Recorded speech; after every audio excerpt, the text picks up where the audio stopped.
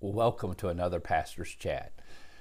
Today we're going to read again Romans 5, 1 and 2, and we're looking at the endless, eternal blessings that come from justification, a right standing before a holy God, the righteousness of God being imputed to our account, so that we stand before a holy God without any guilt whatsoever. The blessings of justification. You know, over the years, I have had the opportunity and responsibility as a pastor to try to help people who have come to a place of hopelessness. I'm guessing that maybe one of the greatest, most hurtful human emotions is to come to a place where you feel like there is no hope, no one cares for my soul. As I've walked through the slums of Bombay with other friends over the years and tried to go into an area that we wanted to bring hope, we would look around and see the poverty and see the look in the eyes of the people there.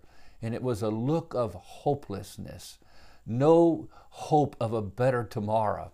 What a terrible, terrible feeling that must be. And the people who've come to me and said, Pastor, I'm going to take my life. I'm getting ready to shoot myself, take these pills, take my life because I feel like there's nothing to live for. A sense of hopelessness. Well, my friend, one of the great blessings and benefits of justification by faith through Jesus Christ is the fact that we now can have hope. Romans 5, 1 and 2, therefore being justified by faith, we have peace with God through our Lord Jesus Christ, through whom also we have access by faith into this grace in which we stand and rejoice in hope to the glory of God. Now, the blessings of justification are eternally endless, but here Paul at least gives us 7 blessings, benefits of justification by faith. The first one, remember, was the fact that we have peace with God. Now, peace with God takes care of our past. But also, as we've shared the last couple of days, we have access by faith into this grace in which we stand. We have access to God. We can come into His holy presence because there's only one mediator between God and the man, and that is Christ Jesus.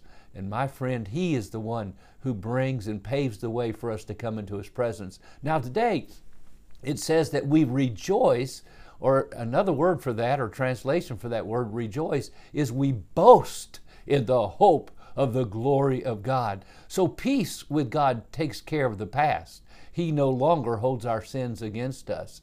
Access to God takes care of our presence.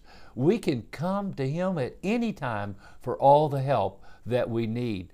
Hope in God takes care of the future. One day we can share in His glory. If we suffer with Him, Romans 8 says, we shall also be glorified with Him. Yes, we have hope in the glory of God. And we boast. We can boast.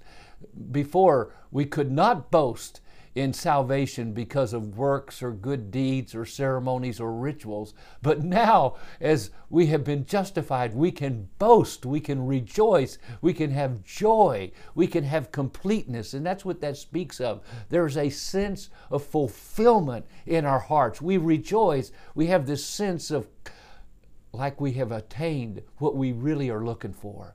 Never forget a man that had lived his whole life not believing in God, never going to church, not liking preachers or anything about religion. And one day after we prayed with him to trust Christ as his Savior, this older man in his mid-80s looked at me and tears in his eyes. He said, Pastor, I just found what I have been looking for all my life. And that was only just a few weeks before he died of cancer. And they said he, over the next weeks, was a changed man. Why? Because he had hope. Do you have hope today? That hope comes because of the reality of what Jesus Christ did on that cross 2,000 years ago. If not, today, trust Him. Invite Him into your life. God bless you. Let's boast in the hope of the glory of God. Amen. Have a good day.